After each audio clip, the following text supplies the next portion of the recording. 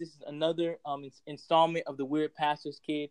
I am your host, Shelton Williams. I have a special guest on the podcast. And could you just let the people know who you are, man? All right, I am Stephen Quattro. I'm 27 years old, and I have known Shelton for it's almost 10 years now. Oh my goodness, you make me sound old, man. Oh my soul. Yes, man, that is true, man. It's almost 10 years. Goodness gracious. Yeah, you're absolutely right on that. I didn't even think about that till just now. But yeah, man, we've known each other for a little bit, and I'm really happy to have Stephen on. We're gonna talk about a host of different things. I know I let you guys know last episode that we were this episode that we're doing right now, we're going to address the article that just broke just like a week ago. We're gonna talk about that too as well, but we're gonna deal with all that later on in the podcast. But first, we're still doing this series, or I'm interviewing people about why they left the church. And Stephen is someone that I am happy for him to share his story, to share, his reasons about why he left the church. And we're really just going to dive into this topic and try to get as much as we can get into this podcast for this hour that we have together. So Stephen, could you just let the people know, like, just basically your relationship with church, like how long you were in church, you were in church since you were a kid, right? Like you had a long amount of time in church. Is that right? Yes, that's correct. So I've been in the Independent Fundamentalist Baptist Church since birth, actually. And then I would say I left around the time I was 20 years old. So I spent a good solid 2 decades in the church. Wow. See, this is somebody, because the thing is, what a lot of people aren't realizing, or they don't understand, is that there's a lot of people who are leaving the church who they haven't just been in church for like 5 minutes and then they decided to leave, but these are people that they had invested much of their lives into church, invested much of their lives into going to church Sunday morning, Sunday night, Wednesday night. Got to go to those 3 services. So these are people that have had time in church, yet now, because of situations that have gone on, they've realized, man, I don't know if this church thing is for me. And Stephen, let me ask you this too. I know you said you've been in Independent Fundamentalist Baptist churches basically since you've been born. But were you one of those people that you only went to church like once every 6 months, or was you and your family one of those people that you guys went to church a lot as a kid? We went regularly, Sunday morning, Wednesday night. Some friends of my parents actually started their own church when I was around 2 to 3 years old. And I think my parents were one of the first families. They weren't the first families, but maybe in the first 10 to dozen families that went to that church. And they still go to that church to this day. It was around 1994 when it started. So we were definitely very, very involved, went every single week. And it wasn't something we just, did once in a while. Yeah, exactly. So you're somebody that you know all the Christianese, right? Like all the, well, let's say this. You might have been, right now you've probably been away from the church for a little bit, but you still have some of those Christianese, like the language that a lot of people spoke. You still have some of that in the back of your mind still to this day. Am I right? Yes, definitely. Exactly. So now, okay. So you someone who's grown up in church, you've done this whole church thing. And I really want to point the listeners, really to your story kind of a little bit here. And you're somebody who I've known you for a while. Like I love the fact that one thing that we have in common is music, because we both love music. We both love to sing. We both love just everything about music we love, right? Like yes. It's something that we connected with, and it's just something that we really, have that in common. So I've known you for a while. And as we've gone on this journey of knowing each other, there was something that I guess it's not because you were trying to hide yourself from me personally, but there are some things that I didn't know about you until later on in our friendship journey, right? So there was a time where you came out, you let people know that you were attracted to people of the same sex. But before you kind of get into that period where you came out to, I don't want to say the world, but to basically the world of your conservative Christian base or audience there, before you did that, I want you to tell the listeners how you wrestled with that. When was the first instance of you realizing, that, I like the same sex. I know for a lot of people, with similar stories, they knew that from when they were young, or they knew, that they, liked, someone of the same sex, even when they were a kid. But can you kind of explain that to the listeners? Yes, I definitely had an experience like that where these feelings and attractions started, when I was going through puberty. And I even remember, maybe even prior to that, making a comment to my mom about how I thought our male doctor was cute. And I remember her correcting me, saying like, "Oh, we don't say that." And that was even before I even knew what that meant even, but it was something that just came out of my mouth. But definitely when I was going through puberty, starting to feel, sexual attractions, these things were coming up, and I knew it was different and it felt wrong. But I wouldn't say that I considered myself gay at that point, just because I didn't, it was not something I associated with myself as a term. It was just, in my mind, I was struggling with these feelings that were wrong. Right. Okay. And when did you, and I'm guessing that, with like your church and everything that you grown up around, what were they teaching about homosexuality? And maybe they didn't really teach it, maybe because a lot of times people are scared to touch the topic. But did you have like a general feeling that, that they didn't really like, people with same-sex attraction? Well, it was definitely very clear how the church felt. It was considered an abomination. Any Baptist church you go to, if the topic is ever brought up, it's very clear that, they consider it to be an abomination.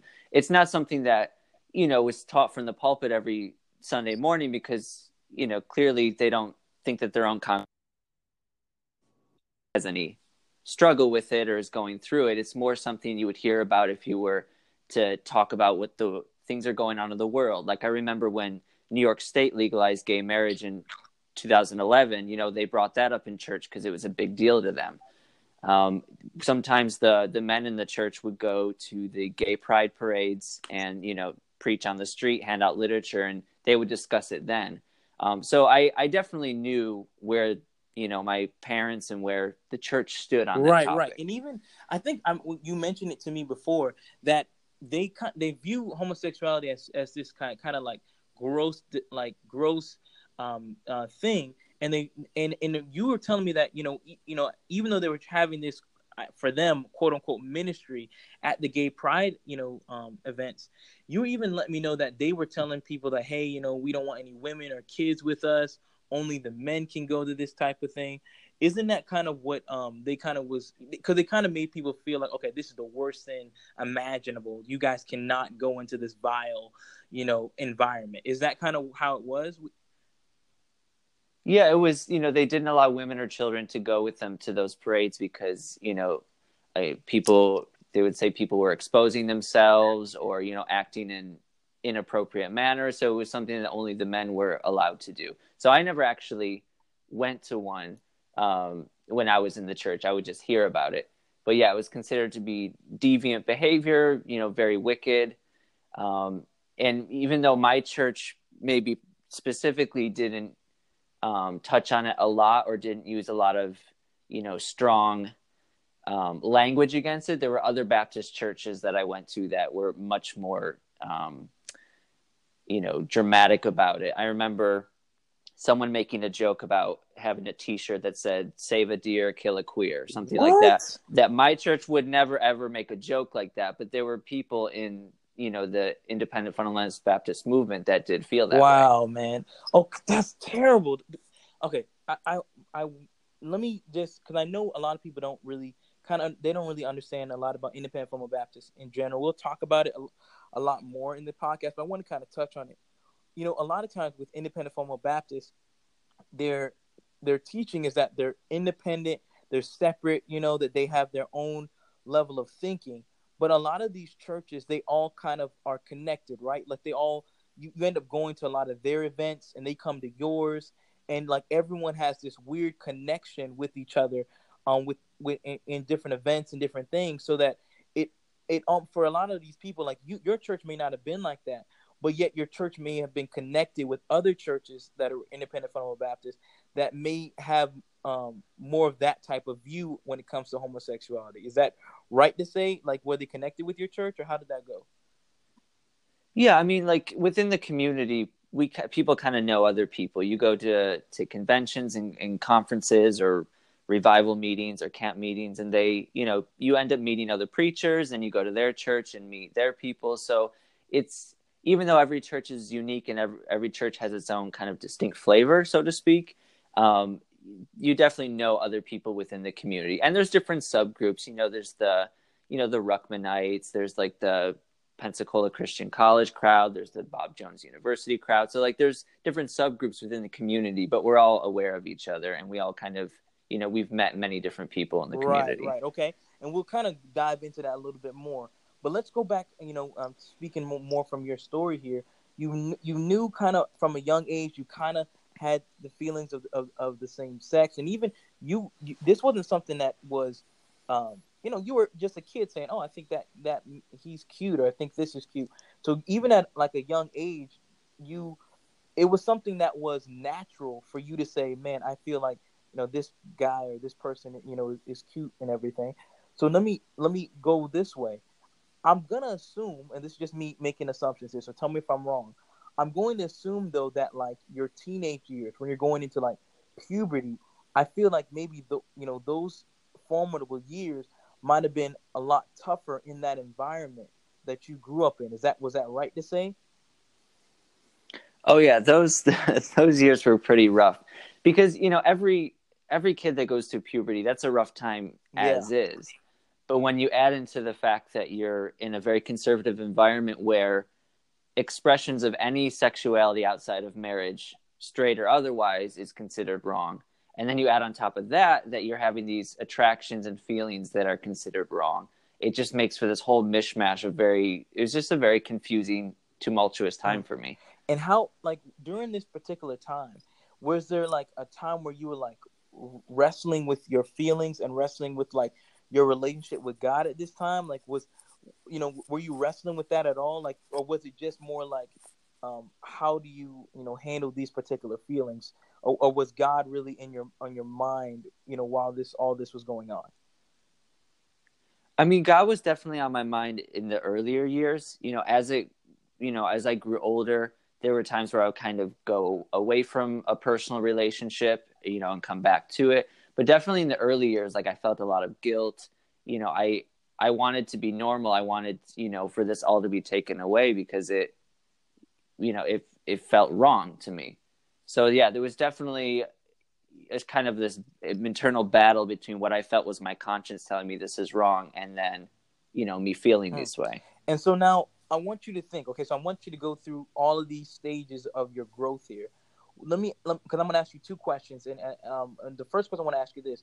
Was there ever a time that you ever asked God to take that attraction away, or take, because I know you just said, you mentioned that you wanted to be quote unquote normal, but was there ever a time where you asked God, like, God, I don't want this, I don't want this in my life? Was that something that you ever asked? I believe I did. My memory is a little bit fuzzy about that time in my life, but I'm almost sure that there was a time that I asked God to take it away or make me normal. I don't know that I would have used the term straight or gay at that point, because I think I was too young to really consider myself as 100% gay.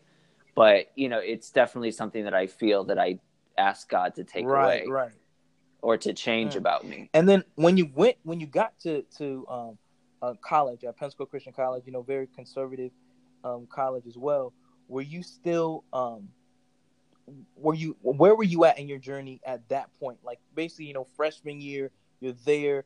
Were you still wrestling with it? Was it something that, how were you feeling at that point in your life?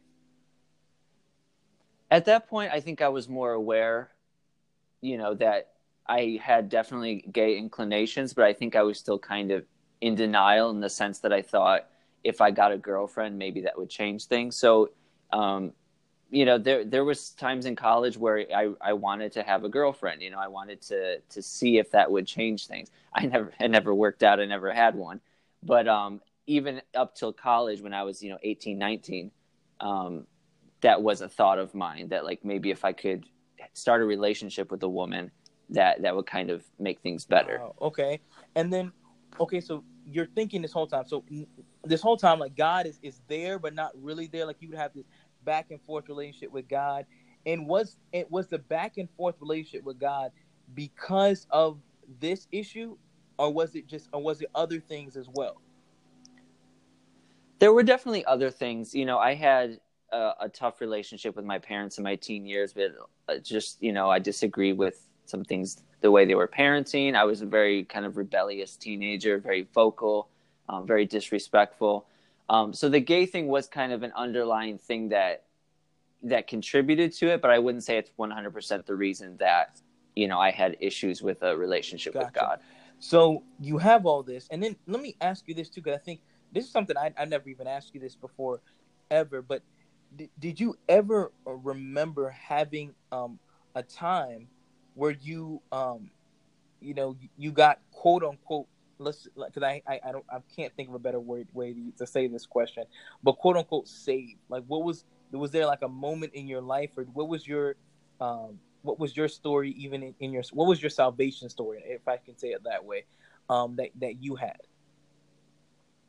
I actually have like multiple, because I was one of those young people that would constantly doubt it. So I can give you multiple dates. There was July 6th, 1996, April 28th, 1998, May 9th, 2002. Like I Wow. would have these times where like I would get saved, the way you were supposed to, and I'd be fine for a while. And then, a few years later, I would doubt that I did it for the right reason, or did it really take, so to speak. So yeah, I have many of those salvation moments. Yeah, okay, that's because, man, I didn't even know that. So you had three different times that you can think of right now that you were like, okay, I'm quote unquote saved now, or like, man, but it was just this constant back and forth of doubt that you had to that you dealt with. And was that okay? And was in the reason why you doubted, was that really just, with uh was just because of how it was taught at that time, like at your church, to where you always was like almost questioning it, like, because sometimes how I grew up too, I heard a lot of sermons like, well, if you didn't really mean it, did you really really mean it when you said it? And so it almost put those doubts in your mind. Was that, kind of the teaching? Was that what led to it, or what? I don't remember what exactly prompted Okay. each like conversion experience, but I do know that the preachers would come in and they would always approach something from a new perspective. So someone would talk about salvation, in the terms of it's a free gift, et cetera, et cetera. Take the free gift, and so you'd pray and you take it. Then another preacher would come in and talk about how the repentance aspect of it, and if you're really not truly repentant of your sins, then you're not truly saved. And it's like, oh man, did I really repent the first time? And then Oh, I it's got you. I think it had more to do with the different perspectives on the salvation experience that kind of led to the doubt. And I was like, oh, I don't know if I was really thinking that part through when I did it the first Gotcha, time. gotcha. And so now, what was the term? Okay, because now we're going through your journey a little bit, and then now you're at a point, and I think this was in, oh my soul, 2011. If I'm wrong, you correct me. Was it? I think it's the summer. I think it's July of 2011 is when you kind of came out. Am I wrong with the year? It's 2012. 2012, Okay. but you got Yes. the month Oh, right. It was look July. at that. Yes. Okay. So Yes. July of 2012 is when you got the courage to finally tell this to Facebook, so to speak. Okay. Now let's rewind this, because I know, guys. I just want to tell everyone this. You can be friends with somebody without making it Facebook official. You can actually date somebody without making it Facebook official. Okay. However, sometimes though, there are certain instances of your life that you don't feel like you need to hide it anymore. And Steven just at that point felt like, you know what, I'm just gonna tell people, hey, this is who I am, and and let the chips fall where they may. But what led you though to that point, to where you were saying, you know what, I'm going to let this Facebook world know, who exactly I am. So I left college in 2011, and sometime between around that time and the time that I came out on Facebook, I kind of came out to myself, where I finally said, okay, I am a gay man. These are primarily my attractions. They're not going away. And that's when I started seeing other guys. And I think it was 2011, late 2011.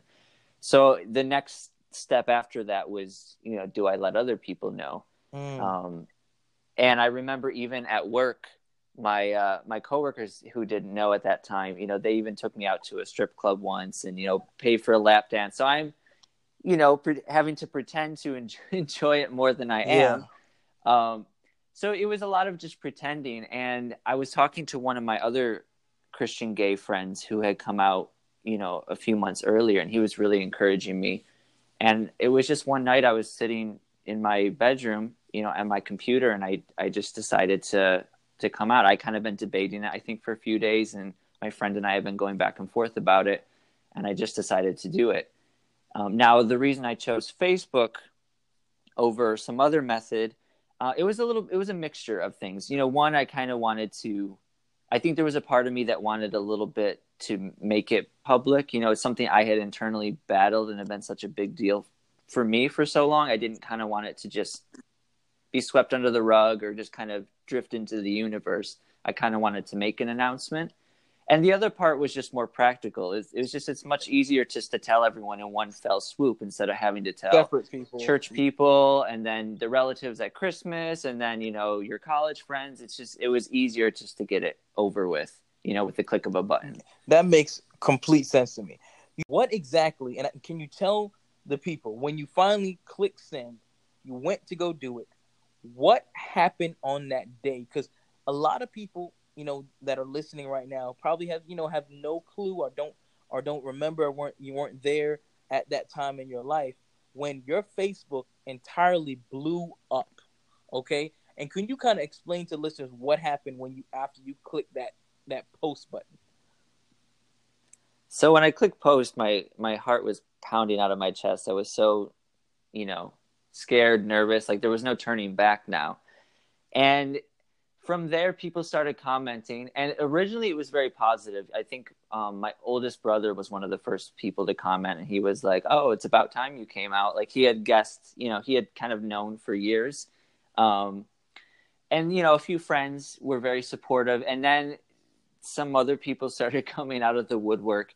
And the replies ranged from everything from, I don't agree with this, but I love you and I'll pray for you, to there was this one preacher that was just ranting and going on about how he was glad I had never babysat his kids. And he was even attacking other people in the comment section that were trying to stick up for me. So it kind of got a little dramatic at some point, but it was a wide range of responses. There was a lot of positive. I made some new friends. I also lost some friends.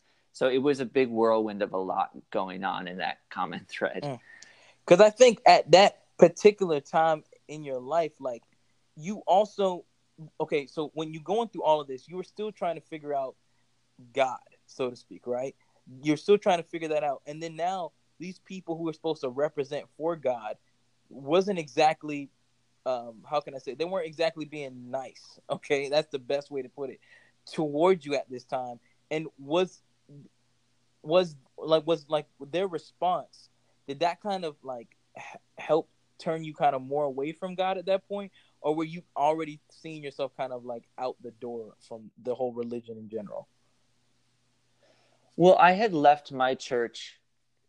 It was either the end of the previous year or earlier that year. So I had left, I was not actively going to church, but I still believed in God.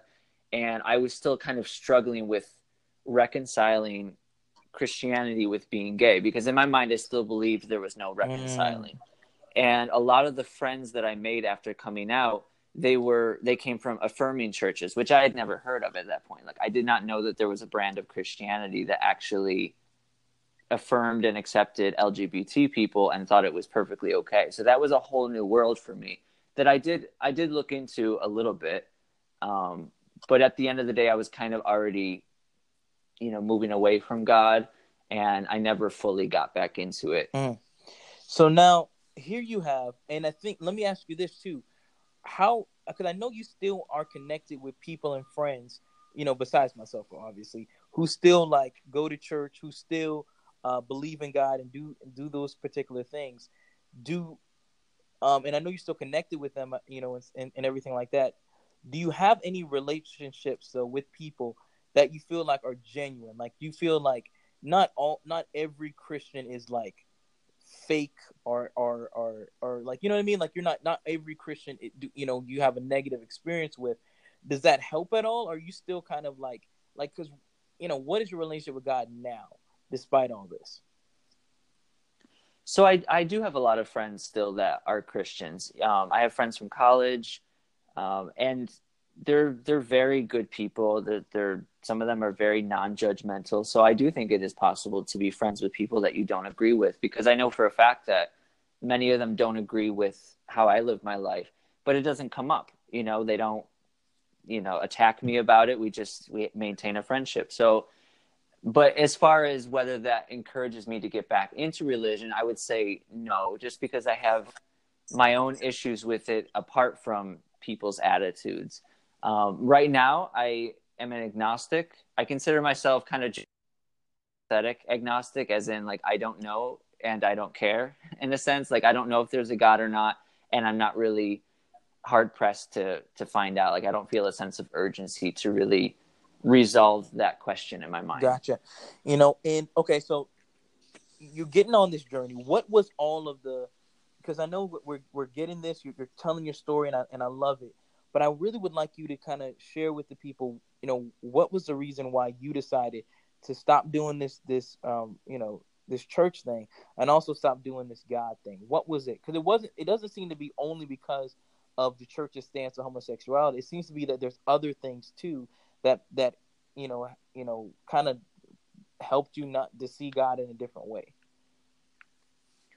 Well, when I was growing up, especially in my teen years, guilt was a big part of my life, because our brand of religion, there's a lot of things you weren't supposed to do. It's like, don't listen to this music, don't dress this way, don't watch this, don't feel this way about this person. So and when you feel opposite of that, you feel guilty, you feel like you're doing something wrong, you feel shame. So at some point I just got tired of it. It just felt to be too much work for me. I would go in and out of, a personal feeling of a relationship with God. Sometimes I would feel really close to my concept of God, and sometimes I didn't. And at some point I was just kind of like, I'm tired of the struggle. I'm tired of fighting it. Like, I'm just going to do what I want, in a sense.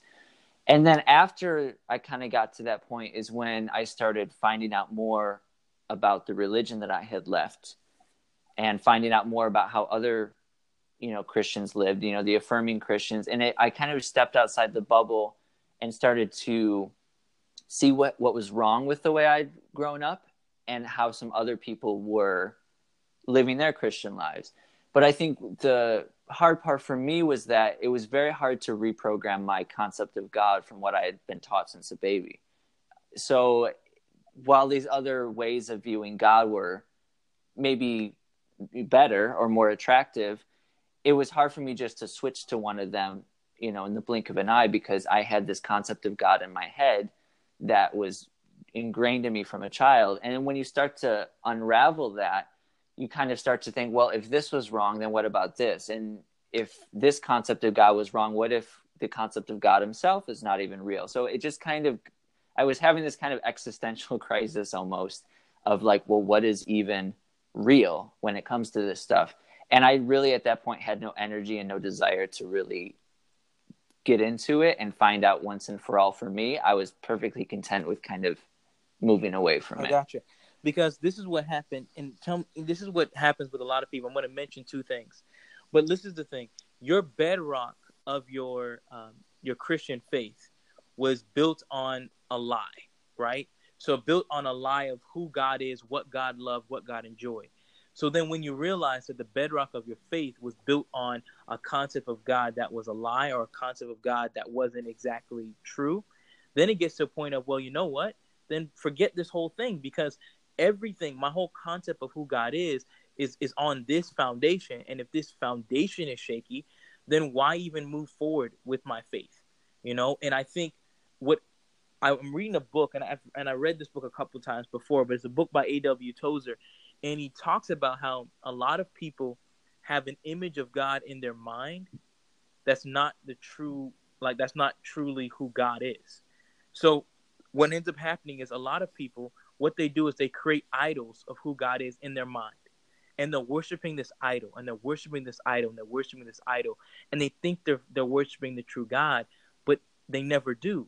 And so what ends up happening is these people who are worshiping a God, an idol of their mind, they're now poisoning people and teaching people the wrong concept of who God is. And now when people are realizing that the God that they were told about is a lie, or the God that they were told about isn't true or isn't real, then all of a sudden they're like, well, you know what? Then forget this God thing. Because the thing is, I've heard of stories from so many people that come from our circles and independent formal Baptist circles that begin to realize that the things that they were taught about who God is and what God liked was totally wrong. Because the thing is, and I know, Stephen, I don't think you came from this strain of independent formal Baptist. I think the section, the church that you grew up in wasn't as bad, which I'm grateful for. But there are a lot of, and I don't want to just call it independent formal Baptist, but at the same time, this is all that I grew up in. So I have to tell my story about, what I experienced in these type of churches. But for a lot of these churches here, they go ahead and they preach all of these things that it's not until you started reading your Bible that you realize that, hold up, what he told me that God didn't like this, but it's not God who didn't like this. It's you that didn't like this. It's this preacher that didn't like this. It's this pastor that didn't like this. It's this spiritual leaders that didn't like this. But the God of the Bible is the way you're representing him, the way that you're saying that he said these things. The God of the Bible is so different from the one that you're describing. And for me, let me just, I think you know about this as well. But for me, I grew up to where these people would preach against, oh man, women shouldn't wear pants, and they were, Mm-hmm. and they didn't just say that. They even told me and they taught me that a woman who wears pants can't be spiritual. Oh man, there's no way that you can be spiritual if you wear pants, right? So then all of Right. this stuff, and I've been raised this and I was taught this, right? And what was confusing to me is I went to one church, I went to a school for 1 year, and this school that I went to for 1 year, the teachers who were women wore pants at this school, and this was a school that was associated with Independent Formal Baptist as well. However, they were a little bit more modern with how they did their school and stuff, but some of the teachers wore pants, and I remember thinking to myself, going, oh, "These women can't be spiritual." And the reason why I said that, or I thought that, is because I was taught that there's no way that a woman can be spiritual, have a right relationship with God, and she wore pants. And then it got to the point where when I went to Pensacola and when I started growing up, I started being connected with women who were far more spiritual than I was, who had a way better relationship with God. And guess what? They wore pants, So then Right. all of a sudden I started thinking, well, they're wrong about this. This isn't true. Like, they told me that there's no way you can be spiritual. Then they taught me that, hey, there's no way that you can be spiritual and read a Bible that's not the King James Version. But then, I started getting taught, and people that were teaching me the Word of God that was way more spiritual than I. And guess what? They were using the ESV, and they were using the NIV, and they were using all these other versions that they were reading in their personal time. And then I started to think to myself, going, so there got to be a lot of other things that they're wrong about. You see what I'm saying? So it gets to a point where a lot of people, they grow up in these independent formal Baptist circles, and they begin to be associated with rules, be associated with different things that are not God, and they dislike that, and for some reason they associate the rules and they associate the error with who God is. But honestly, that's not who God is, because the God of the Bible and the God that these people represent are two totally different things. And I think that when I went to college is when I started to realize that how I was taught was totally bogus. There's a lot of things that I'm just like, this is terrible. And I think that you probably were associated with that too, right? Where you were told, oh man, you can't do this, you can't do that. And it gets to a point to, you know what? You got to a point where, I'm tired of being told what not to do. Let me just do how I feel. Was that what happened with you as well?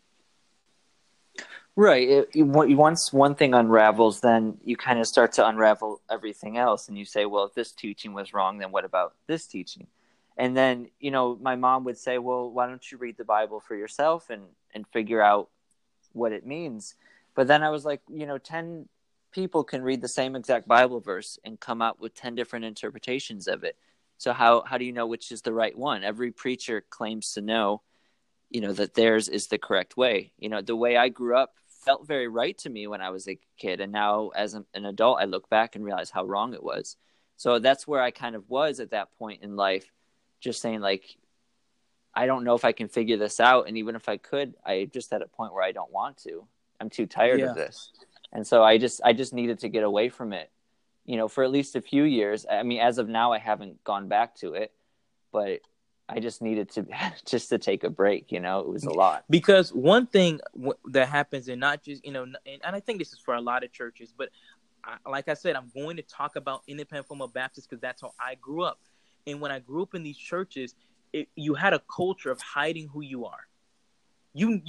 There are so many people who they can't live up to the rules that the pastor preached in the pulpit. They couldn't they couldn't live out the rules that the pastor said. Oh man, you can't go to the movies. You can't do these different things. So there were so many people that went to the movies. Like I knew of somebody who they went to the movies in a totally different city because they're like, oh, I don't want to be a stumbling block to somebody else or whatever. But it's just because you wanted to hide this, because the way you wanted to be, you wanted to be yourself. But you're so scared or so afraid of what people are going to think. You're so scared and you're so afraid of what the pastor is going to say to you. You're so afraid about what if this church member sees me here? And I'm just like, we grow up in that environment, and it's so toxic and it's so terrible. Like I shouldn't be feeling bad for going to the movies. I shouldn't have to feel bad about doing certain things that are not sinful. These things that I'm doing are not even sinful, but because of how I was raised or because of how I was taught, I'm over here like, oh man, I'm scared to do this. Or I'm scared to do that. What if this person sees me? To this day, there are things that I'm scared to post on Snapchat, or I'm scared to post on my Facebook because I'm like, oh, what if someone doesn't think I'm a good enough Christian for them? And then it's like I'm really trying to rethink how I do this Christianity thing, because it's getting to a point to where independent fundamental Baptists make you so afraid of them, make you so more afraid of who they are than who God is. And it's just that is such a problem, where we love the praise of men more than we love the praise of God. And I think that is such a huge problem in independent fundamental Baptist circles, to where we're so afraid of being who we truly are. And did you notice that in like independent fundamental Baptist circles that people were just so scared to be themselves? Well, I know that for us, we sat in the front row at church. I feel like in some ways we were kind of like the poster children for good Christians, but that wasn't always what happened, at home. And sometimes it felt a little hypocritical to, be fighting at home or whatever, and then go to church and look like we were the good Christians. And I think because IFB churches tend to be more segregated from the world because they want to be separate, that your only sense of community is within these churches. So these are your only friends, and you do care about what they think about you. So I think that might contribute to what you're saying, where people do honestly, it matters to them if their pastor feels that they're doing the right thing, or if their friend is judging them, because that is their world, that is their community, these are their friends. And I think that we need to have a community of, if we're going to do this church thing right, I think we need to just be authentic and real. I think, I was watching, and this is going to sound so funny, but I have to, whenever I'm watching something, I always associate it with Christianity or church or something. I always trying to think about how we can be better. But I remember a couple of years ago, I was watching the show, I think it's called Sherlock, or I forget. It's a Sherlock Holmes show, but it's produced from CBS. And I used to watch it a little bit more consistently. I don't watch it anymore. But Sherlock was like this addict of something, and he was trying to be better, and he didn't want to be addicted to whatever he was addicted to. I can't remember what it was, but he was going to these AA meetings, and as he's going to the AA meetings, everyone was just honest about who they were, right? They were honest about, I messed up this week, or I didn't do this or didn't do that. And I feel like Christianity should be more like that, where people, and I'm not saying that we all should start airing out our dirty laundry or our sin, but yet I think that we should be more like, we're not trying to be quote unquote perfect, because we're trying to be Facebook Christians and not just Twitter Christians. And sorry, what I mean by that is, we're trying so hard to be perfect that we're not being authentic. We're trying so hard to just be like, oh, we don't ever deal with problems. We don't ever fight. You know, like I was going to post on social media the other day, just the fact that me and my wife, we were arguing heading to church the other day. We over there argued, we're heading to church Sunday morning. Here we are arguing, go right before church here, and getting ready to do it, do this, church thing. But we were just all upset in arms, and here we are headed to church, right? But I mean, that's real life. There's going to be times where you're going to be upset with each other. There are going to be times where things aren't going to, go your way. But that doesn't mean that, oh, I got to hide this from other people. Oh, I don't want this. I don't want people to know about this. Or, I think that Christianity could go so much further if we would just be real and just be authentic. And I think that would help the Christianity so much more than us trying to hide everything with a smile, because that doesn't help people. Do you know how many more people have come to me recently? I posted on my Facebook that I struggle with anxiety and I struggle with depression. Do you know how many people hit me up on my DMs going, "Wow, Shelton, I never knew. I struggle with that too, and I didn't know other people struggle with that," because they were taught that, oh man, if you really love Jesus, you would have joy. If you really have Jesus, you would have all these other stuff, and they were over here fighting a silent battle. And yet they were like, man, no one knows what I'm going through. And yet I was just the one going, hey, I struggle with this. And see, the thing is, people would love it so much more if we would just be real and authentic and stop being fake, And I think that's what's hurting Christianity, is because we want so hard to be perfect, and we just need to just be real. And that would go a mighty long way, in my opinion. What do you think about it? I mean, I definitely think that hiding things at the end of the day doesn't really do anyone any good. We're all human beings. And honestly, one of the reasons that pushed me to come out was my friend who had done the same thing. And, he was real about who he was. He had come from the exact same background I had. And it was encouraging to me to be able to do it myself. So I think, like you said, being open about things like, having anxiety, or just being a real person can help other people as well. Exactly, man. Exactly. And I think this community in this independent Fallen Baptist circles, the reason why, people, the reason why things like this abuse that happened in the article, things of that nature happens, is because we're so connected. Like, the independent Fallen Baptist circles have a culture that can breed these particular things, can breed the abuse that we saw, that we read about, I should say, and things of that nature in that particular article. And for some of the people that don't know, there was an article that just came out. You can Google it. It's on my Facebook. You can look it up. I'll put a link in the description for this episode so you guys can look it out. And just let you guys know, this is an ongoing investigation. So they're still planning on dropping more articles about the Independent Fallen Baptist Church, and just talking about how a lot of times, there's a system of abusers who they don't end up going to the police. None of these crimes are reported. They just get moved to another church. And, they just started to sing move to another church where they can just prey on other people. And so, and I know, Stephen, you read the article too, right? Yes, I read parts of it. Yeah, you read okay, so you read parts of it. What were your reaction when you saw, when you read these things? Let me just ask you this, and just be honest, Stephen, were you really surprised? I mean, some of the details were pretty shocking, but the fact itself that abuse had gone on in those circles was not surprising to me.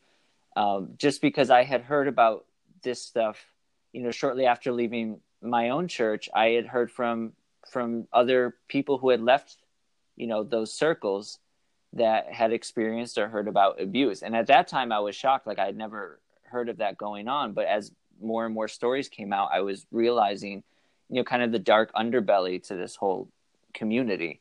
So reading the article was just kind of more sad confirmation of that. Exactly. And I remember, if for people who are been listening to each episode of this Why We Left the Church series, one of my good friends, Kelsa, she was sharing on the podcast about how she went to Pensacola Christian College. She was getting counseling about a certain issue, and she brought to her counselor at the college about how she was sexually abused by someone that went to the church. And the person was like, no, I'm going to stop you there, and stops her from saying, and says, I don't want you to bring this up. Don't talk this about other people, because it's going to be a bad light on the name of Christ.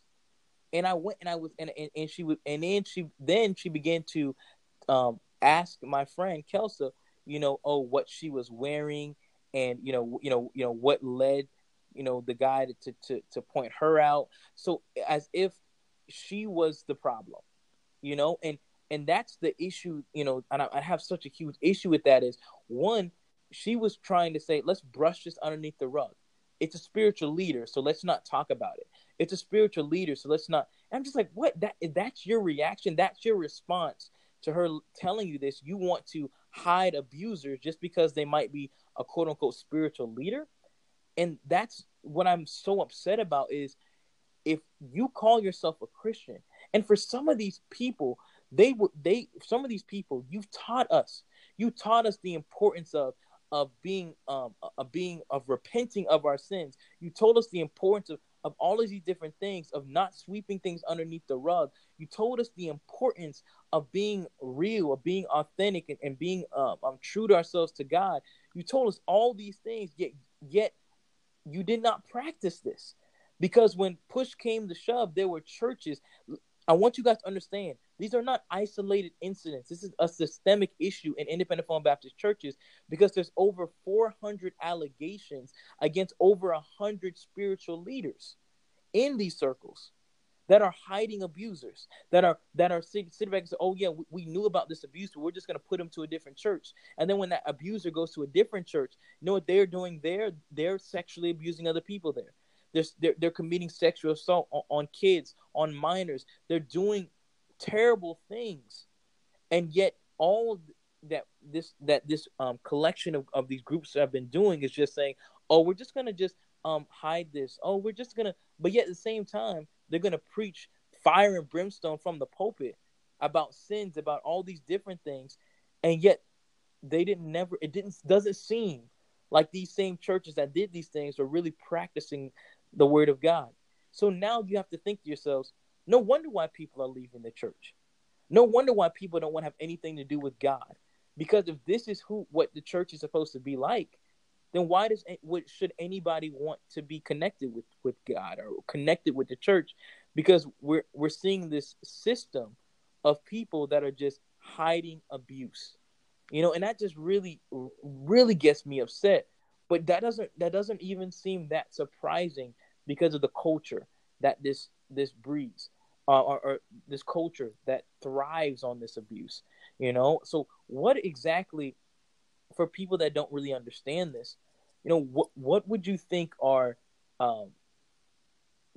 the things in this independent Reformed Baptist culture that would breed this systemic abuse that we're seeing right now?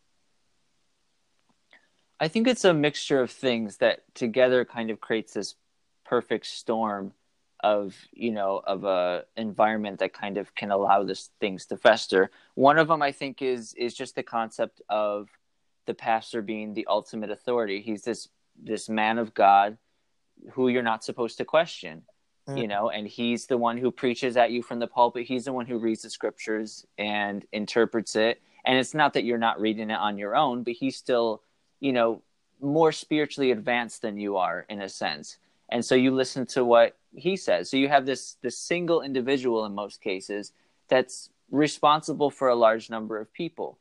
And if he's not going to sound the alarm on anything, how are the people under him going to feel comfortable? Nobody wants to go against him. Nobody wants to challenge him. That's one thing. I think another thing is distrust of the outside world. People don't report things to the police. People don't report things to social services. I remember as a child growing up, social services was painted as this institution that took children away from their parents. And, because in our circles, parents spank their kids usually, it was, they may not understand how, Yep. they may not understand that what the Bible says about spanking. So they may take you away from your parents, so social services was considered a Yep. bad thing. I never thought of them as a good organization or a good thing until I was much, much older. So there's that distrust. It's like when abuse happens, are you going to call the police or a worldly institution to come in and help? No, you're going to talk to the man of God and see what he thinks about it. Exactly. Another thing I think that contributes to it is how women are treated differently from men. And women are not supposed to speak in the church. They occupy a very specific place. Oftentimes when something bad happens, they're blamed in some way. Like you brought up with your friend, the question became, what were you wearing? What did you do to provoke this or encourage it to happen? So it was often about not being a stumbling block. If someone is struggling, if a man is struggling with impure thoughts, it's, make sure you're not wearing something that's going to provoke him. And it's that culture of treating women in that way that creates an excuse for men that when something bad does happen, it's, well, she was doing this. And so oftentimes women don't come forward because they would have to share in the shame of what happened. And I think that no, dude, everything that you just said is so good, especially the woman aspect too. And I'm gonna talk about that in just a second. But keep going, because I have a response to that, because I feel like the way they treat women is a direct opposition to the way Jesus treated women when he was on earth. But go ahead and keep going though for me. And along those same lines, I remember there was a pamphlet that was at our church. It was called The Sin of Bathsheba. And from my understanding of it, it was about how when David sinned with Bathsheba, the sin that she made was bathing on the roof and exposing herself and creating, something tempting for David. And as an adult, I just look at something like that as bizarre. Like, how can you blame a woman for the man's choice to commit adultery? Yeah. How can you blame the woman for the king's choice to send her husband out into battle to get him killed? The fact that they wrote an entire article highlighting that her immodesty was a sin just shows how deeply ingrained the culture was of blaming the woman, who in many cases was the victims of these abuses. And I think finally, the one thing that pops out to me that's a problem is the lack of teaching about consent. Yes. So when it comes to sex, basically the rule is pretty simple. Anything before marriage, you don't do. It seems pretty cut and dry, but they never teach the difference between having consensual sex outside of wedlock and raping someone or not getting proper consent. So they're not teaching these because they want to avoid, any type of sin. It's don't do this before you're married. Don't have sex at all. But what happens when someone does have an urge and wants to have sex? They never teach them the things about consent. You're supposed to get the other partner's consent before you have a sexual relationship. You can't just force yourself on them. You can't do what you want to their body. You don't own their body. So when you combine that with the fact that the woman is often sharing in the blame, when the man does something that's wrong, sure, they may acknowledge that he's wrong. Oh yes, he did something inappropriate. He had sex outside of wedlock, or he abused this person. But then it always comes right back around to, what was the other person wearing? What did they do? And so it's this blame sharing and the shame sharing that is really disgusting, to be honest. You're absolutely right. And we treat women in our independent Reformed Baptist circles, for the most part, like they're second-class citizens. And to add on to what you just said, I remember there were times that there was and I don't want to say her name on the podcast, so I won't say that, but there's a girl who, she was so spiritual, way more spiritual than some of the preacher boys that I had to hang around.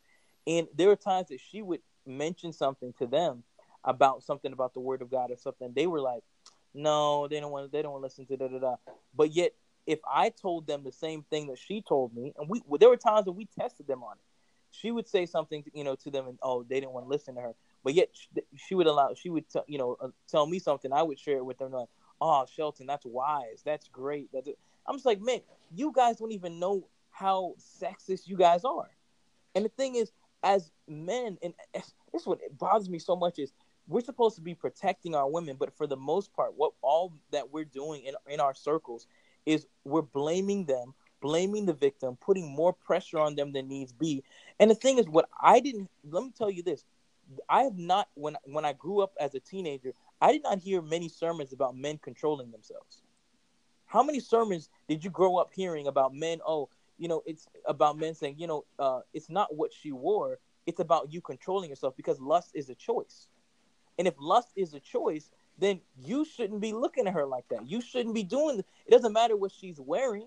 You need to look away. Like my dad always said, this is not the first look that gets you, it's that second and third.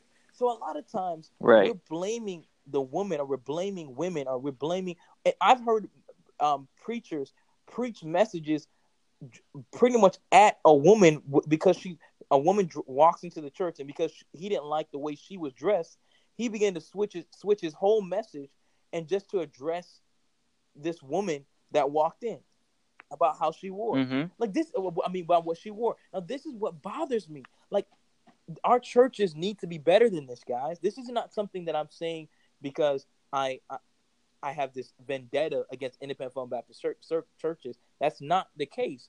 But I am saying that, and I know that there are a lot of great independent Reformed Baptist churches that are doing it right. So I'm going to get messages from someone that says, well, my independent Reformed Baptist church is not like this. Don't group us all together. I'm not saying that. But I am saying, for the independent Reformed Baptist churches that are doing this the wrong way, you need to wake up and start treating your women better. You need to wake up and start doing things a lot better than the way that you're doing. And that's just, I feel like that's just facts to me. I'm sorry. I mean, I don't know how else to say it. Am I wrong in anything that I just mentioned? No, I mean, and that's the thing is we have to realize that when we're from the pulpit, singling out these women and telling them, oh, don't wear this, don't be a stumbling block.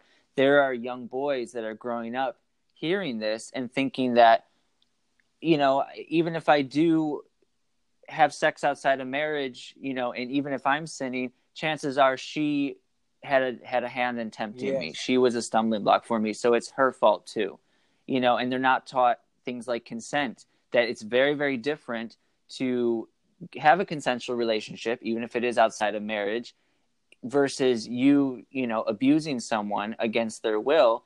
That's very, very different, and they're not taught that. And every time the preacher goes after women and tells them not to tempt men or be, a stumbling block for men, there are young boys listening to that and thinking that they have some sort of ownership and right to women's bodies. And you do not. If you are a man here, and I want to let you guys just mention this to you, you don't have a right to a woman's body. And it's not an excuse, because a lot of times, when a woman gets raped in our culture, there's still a point of where there's a group of people that are still asking, oh, well, I know she just got raped, but what does she wear?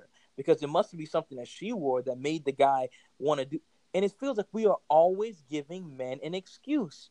And you do not have an excuse to do whatever you want to do to women.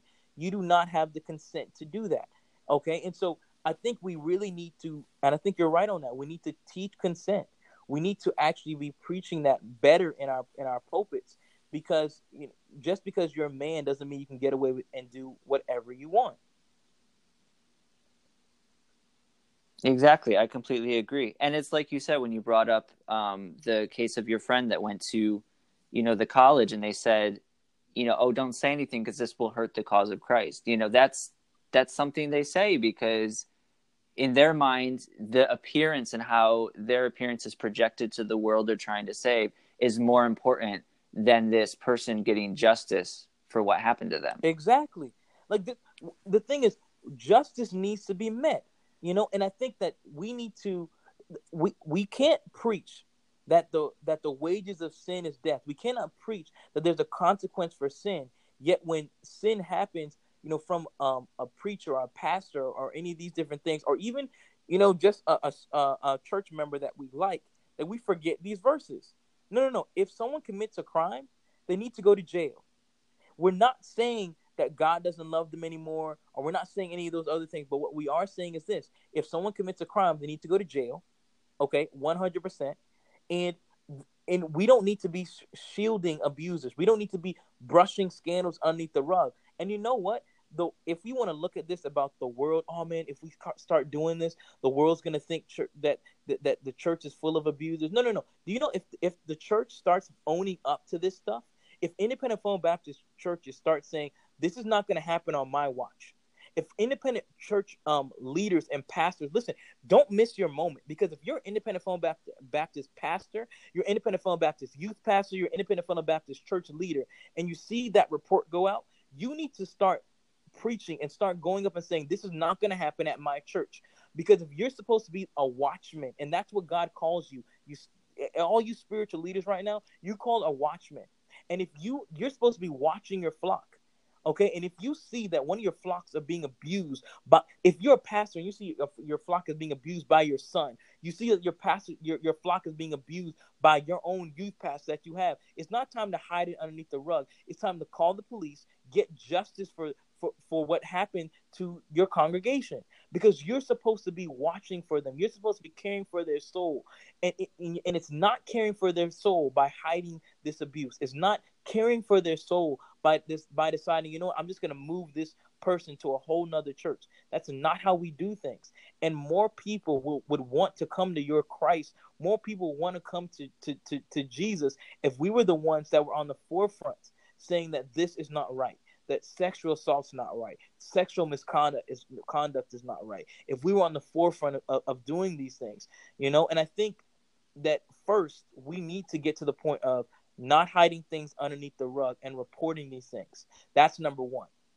Number two, after we do these things and we start reporting more of these issues that are going on, we also need to help the victim. Whatever, there needs to be some kind of restitution for the victims. We need to figure out how to do that and how to handle that. And sometimes some of these things that we're talking about as solutions, we might need to start bringing more professional people inside. We need to start getting these victims to counselors, getting these people to get healing from these issues. Bring people in that can help us alongside, that can help our churches when it comes to these issues of sexual abuse. Because this person may have done this to this person one time or two times, but yet these women and these people that have been sexually abused, they're going to have to deal with this for the rest of their lives. So we have to really be thinking about ways of helping the victims. Okay, we really got to think about that. And then thirdly, here, if the people that did these things, and I don't want to be the person that is saying that I don't think that these people are saved, that are abusers, right? I don't want us to go that way, because God, I feel like the Word of God teaches me not to condemn people or to sit back and say there's no way this person is saved. However, there needs to be someone that is working with the people that are even abusers, that call themselves Christians, that need to be getting them right with God as well. So we need every aspect of these abuse and allegations. We need to come head on with it, and we need to not be people or not be Christians that are hiding abusers or hiding any of those things, because that is totally against what we need to be doing. And what you said at the top of the hour, and I forgot to, we're talking about, women and abuse and all that just now, but when you just said that about the pastors, about how he's the final authority, like the only authority in the church, you're absolutely correct. I think another thing too is we need some accountability. I think for a lot of times for independent Reformed Baptist circles, they're the king of their castle, right? The church is their castle. They're the king, and they feel like you should only come to me. I'm the only person that can handle all these things. And there seems to be there's no accountability for the pastors or the leaders. And so a lot of times, if you are a pastor or a leader in a church, you need to have some accountability. You need to have other people that you can talk to, other pastors or other preachers. Because the thing is, if with this lack of accountability, without these checks and balances, you have systemic abuse that goes on, and it keeps going on, and it keeps going on, because we're not willing to face these things head on and have some accountability, man. And I think having accountability is so key to these issues, man, to help us do better at our jobs with this, man. That's what I really think. I think accountability is so important, man. What do you think about just having more accountability? I think it's definitely important. As you mentioned earlier, this is not isolated incidents. This is a systemic issue. And to solve a systemic issue, you have to make changes to the system. So I think, simply having an investigation and rooting out the abusers is not enough, because what are you going to do to stop raising the next generation of abusers? You have to change. I think the IFB churches really need to change a lot about how they're inherently structured, the things they inherently teach. Things like, like you said, the preacher needs to have accountability. There needs to be transparency there. They need to stop treating women the way they do. They need to start teaching consent, especially to young men. There needs to be this direct change to the way that particular brand of religion is operated and run. Else there's just going to be investigation after investigation, and the cycle is going to continue. There's some things that you have to start doing differently. Because the thing is, I forget, what is the quote about insanity is doing the same thing over and over and expecting a different result. Like, we've got to there got to be some things that we change and do differently. Because once we get to that point, it would start shaping the next generation, and we can actually start helping the next generation instead of keep doing the same things that we've been doing, and it's just not it's not helping, it's not helpful. Because when you read the article, I mean, they start off telling you about things that happened 30 years ago, just to show people that this isn't just something that happened this decade, but this systemic issue has happened, for at least the last 30 years in these independent Reformed Baptist circles. The churches that I've been connected with, I know of just three allegations off the top of my head right now that I can think about, where there were people in position of power that had sex with minors. And, and these people ended up having to go to jail for these issues and these things. And it makes me wonder, why is it? Because in independent Reformed Baptist circles, there is a lot of abuse. Like, there is a lot of sex scandals. There's a lot of things. Okay, those are sexual. I can think of 3 instances off the top of my head of people that I know that they're involved in sexual abuse. But yet, on top of that, I also know of sexual scandals where this person was sleeping with the other person's spouse. Like, there's a lot of sexual things that happened and went on. And it bothers me and it bugs me because we care so much about dress code. We care so much about music standards. But it seems like nobody is really caring about morality, about true morality for that case, or really caring about having a genuine relationship with God. We're just caring about having the appearance of being a good Christian instead of actually living it out and doing it. Does that seem fair to say? Yeah, and I think that they need to start really thinking of people as people instead of dividing them into, you're a woman, so this is how you should act. You're a man, this is how you should act. And I think of, even if going back to the gay thing, when they preach from the pulpit about how terrible being gay is, how do you know that there's not some gay kid in the congregation that is hearing those words and now internally directing hatred at themselves for how they are because of what you're saying from the pulpit? Every time you cover up an abuser, are you thinking about how that is impacting the victim? Instead of just worrying about your image or your brand and how that's going to appear to so-and-so. I think they really need to get in touch with the individual, the person. When you decry things like, therapy or medication for mental health issues, are you thinking about that person that is going through that and needs help, before you judge them for something like that? So I think they really need to, not only change the teachings and change the behaviors, but just really, really think about the people and what the people are going through. Exactly. When they're going through these things. Because the Word of God tells us to speak the truth in love. Number one, in this case for Independent Reformed Baptists, first off, we need to learn what the truth is. Because for many times in independent Fundamental Baptist circles, you're teaching some things that aren't true. You're teaching me that God doesn't want a woman to wear pants. That's wrong. You're teaching me that, oh, God doesn't want us to do certain things. And the more you study the Word of God, you realize that the things that they're teaching you is not correct. So because of that, first off, we need to figure out what is truth. We need to really study the Word of God and really see what God really has to say. So that's number one. Find out what truth really is. Read the scriptures. Know what the truth is.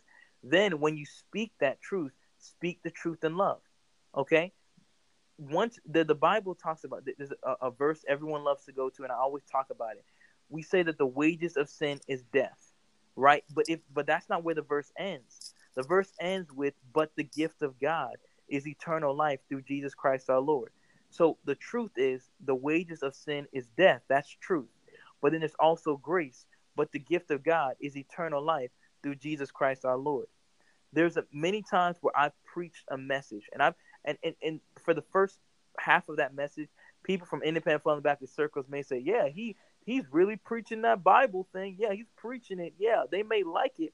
But my thing is, my emphasis is, okay, the Word of God teaches us some things, and we may see some things that are sinful, or see some activities that are wrong. But at the end of the day, I try to end my messages with saying, okay, you may have seen yourself in this message, and you may have said, man, I'm seeing that I have, messed up, or I have done things that are wrong. But yet the Bible says in 1 John chapter number 1, if we confess our sins, he is faithful and just to forgive us of our sins and to cleanse us from all unrighteousness.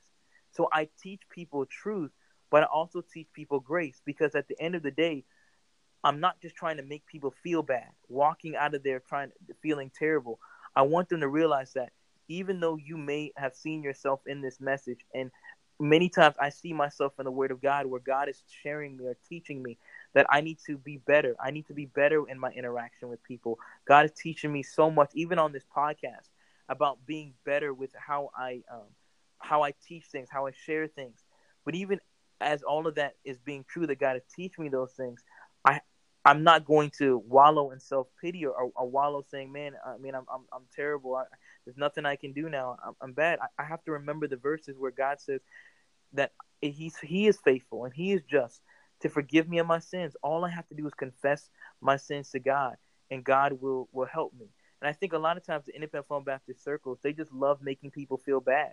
All right, I'm just going to make you feel bad, and never teach people about grace. Never teach people that, hey, even though that you heard today about about forgiveness, about, oh man, you may sit back and say, man, I need to forgive people better. But even though you're not doing it right now, God is saying that, hey, I'm here to help you. I'm right by your side. Confess your sins to me. And I think a lot of times as Christians in our independent Fundamental Baptist circles, we are a part of this cancel culture. Because if someone isn't doing it exactly the way we do it, we're like, you know what? Bump them. They must not truly be saved. Bump. Oh, my soul. I just saw someone getting drunk. They must truly not be saved. So I'm not going to associate myself with them anymore. So we're part of this cancel culture, when God is all about sharing. God is all about forgiveness, forgiving us of our sins and cleansing us from unrighteousness. God is all about us growing in our spiritual walk with him. So I think that we need to just go all the way around, reshaping how we do this Christianity thing, because just like you said, there might be people in that church service that are struggling with different things, people in that church service that are dealing with things, and we got to start seeing people as people and not as just these sinful things, And I think that would help us out so much in this Christian walk with God, man. The mold basically needs to be broken. I think the IFB churches, they've created this idea of what the perfect Christian looks like. And if you don't fit into that, then there's a problem with you. And I think they really need to ask themselves some very hard questions, step back and challenge I think it's a great thing to challenge what you believe, because you'll either change it for something better, or you'll just reinforce what you already believe. Either way, challenging what you believe is not a bad thing. And I think they need to ask themselves some hard questions and really take the time to try to understand people that aren't like them or that don't fit into the mold that they think. And I think I told you this once, that particularly with LGBT people, you know, we're a minority. Most people are not LGBT. So especially in churches, there's no vested interest for them to understand it, because in their minds, nobody in my congregation is going through this or struggling it. So in their minds, it's a given. This is bad. Move on to the next page, without realizing that, you know, there could be someone in their congregation that is LGBT, and how are they feeling about the way that you're approaching this topic, or the way that you feel about them. Even though you don't know what it's like to go through it, take the time to try to understand it and really consider, is what the Bible says about it. Do you think you really know what the Bible says about it? Is it really as the abomination that you say it is? Should you treat these people the way that you have been used to treating them?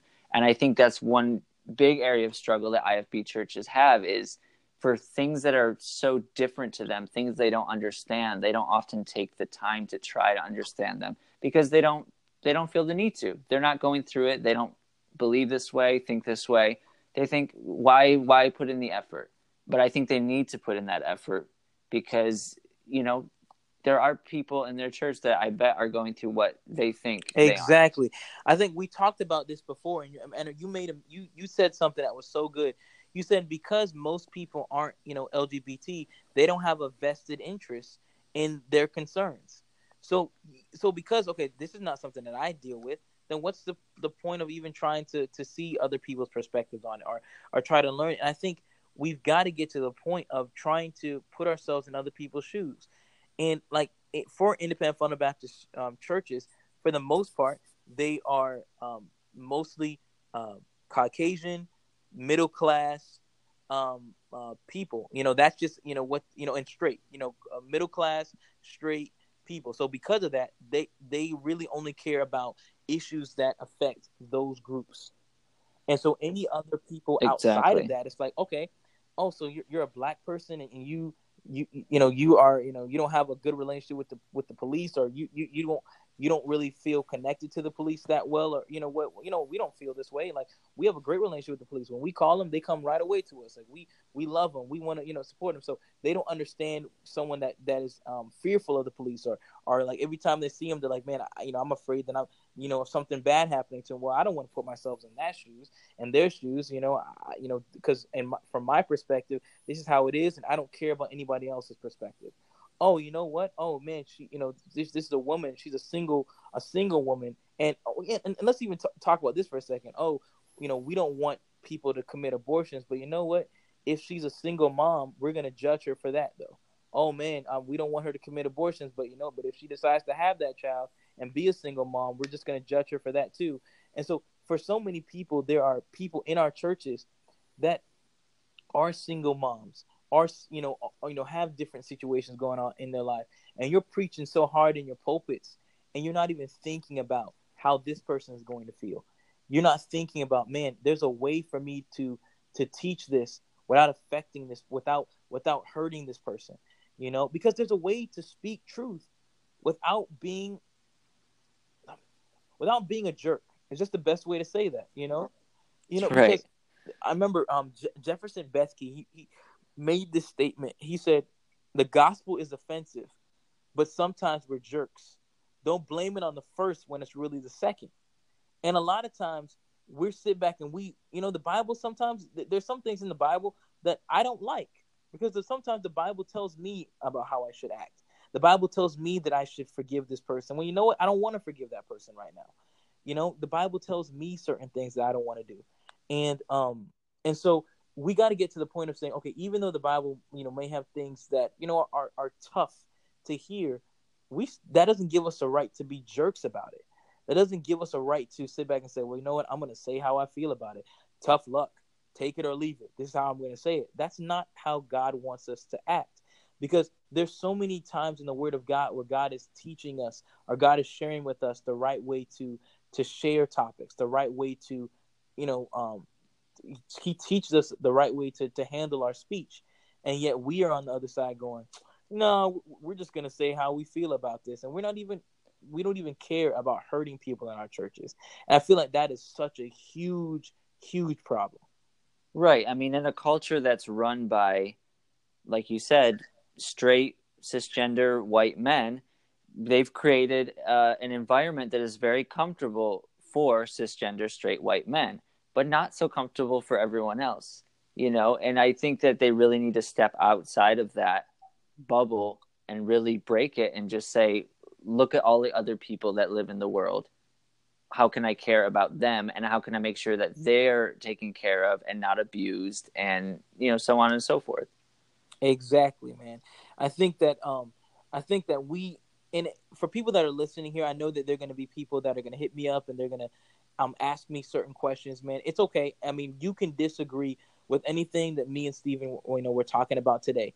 And I know that there's some people here that want me to be this fire and brimstone guy when talking about issues like homosexuality and everything like that. And guys, I'm not that guy.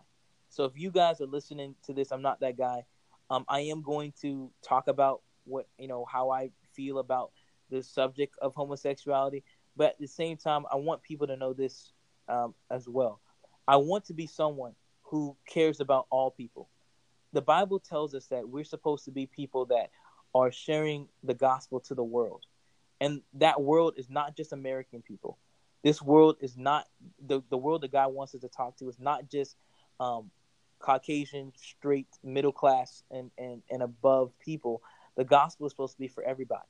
And so this goal for me sharing about why, talking to people why they left the church is for us as Christians to evaluate how we do this church thing. Steven, man, is any of that, man, that we talked about? I think we talked about enough. But is there anything else that you want to share to people that are going to church now that you think that could be beneficial? Anything else? I mean, I think all I can say is just really challenge yourself, do an inventory of self, challenge what you believe, find out why you believe it. And I think keep an open mind and an open heart. The world is full of many, many different kinds of people. The world has a lot of diversity in it. And, I just hope that we all can work together to create an environment that isn't harming some of those people. Exactly, man. So guys, you're listening to this podcast and you're like, man, this guy's weird. Man, this guy's a pastor kid. You're absolutely right. This is a Weird Pastor Kid podcast. Thank you guys for listening. Peace.